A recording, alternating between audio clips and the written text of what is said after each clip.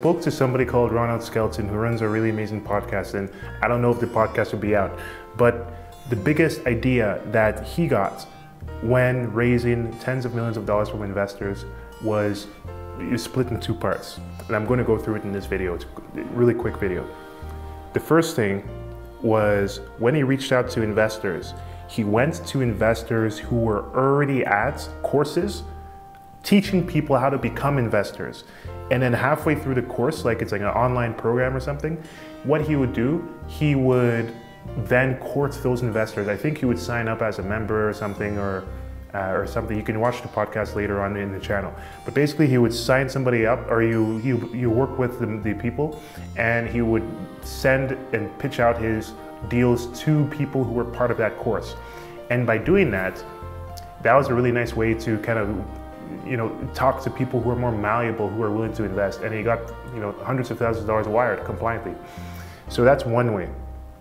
And another thing is you want to make sure you find the investors before you find the deal.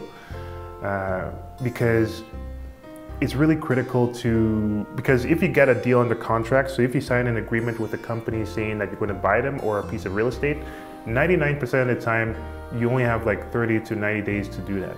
So to do that, you have to make sure that you can actually fund the deal, because you can get a lender that can lend you like 50% or maybe 75% of the value of the business or the real estate. But it's really hard to find a down payment if you can't afford it. So in other words, you want to buy a $10 million piece of real estate, apartment, something, right? You get 75% from a lender, so you need to raise 2.5 million. You have 1 million that you're able to invest, or let's say you actually have just 100,000 to make it even harder.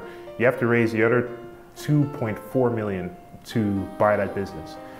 So yeah, to do that, that's pretty tough.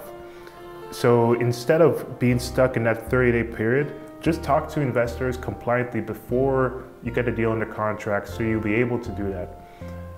Either do that or try to acquire a piece of real estate that doesn't have to be under contract for that long, like land. It could be under contract for 1 year. So in either case, make sure you do that. And then the last thing is you want to make sure, this is a bonus, you want to make sure that you find, you know what your track record is. I spoke to somebody in Vancouver, Canada, who raised over $500 million. He raised that money buying businesses. But then he wanted to start buying real estate, raising money to buy real estate with other people's money, right? So in doing that, what happened is he said that I need to do it one deal at a time, because there are two ways of usually buying businesses and buying real estate in a nutshell. Either you can do it one at a time, like one apartment, one house, one piece of land at a time, or you can raise the money to buy multiple at the same time, in a nutshell, if I'm really to summarize. So he wasn't able to raise money to buy multiple pieces of real estate at a time because he had no track record for doing that. He did have it, however, in buying businesses.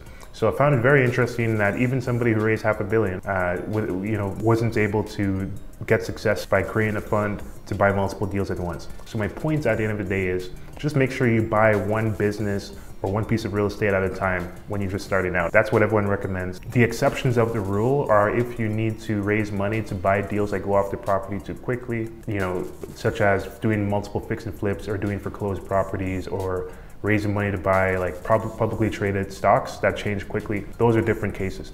But most times you just want to do one at a time. So if you combine all these three things, then you'll be well on your way to the races. And if you want to see how these pieces integrate in your specific situation, feel free to apply to work with Raises.com personally. But other than that, just check out the YouTube, and we'll see you in the next one.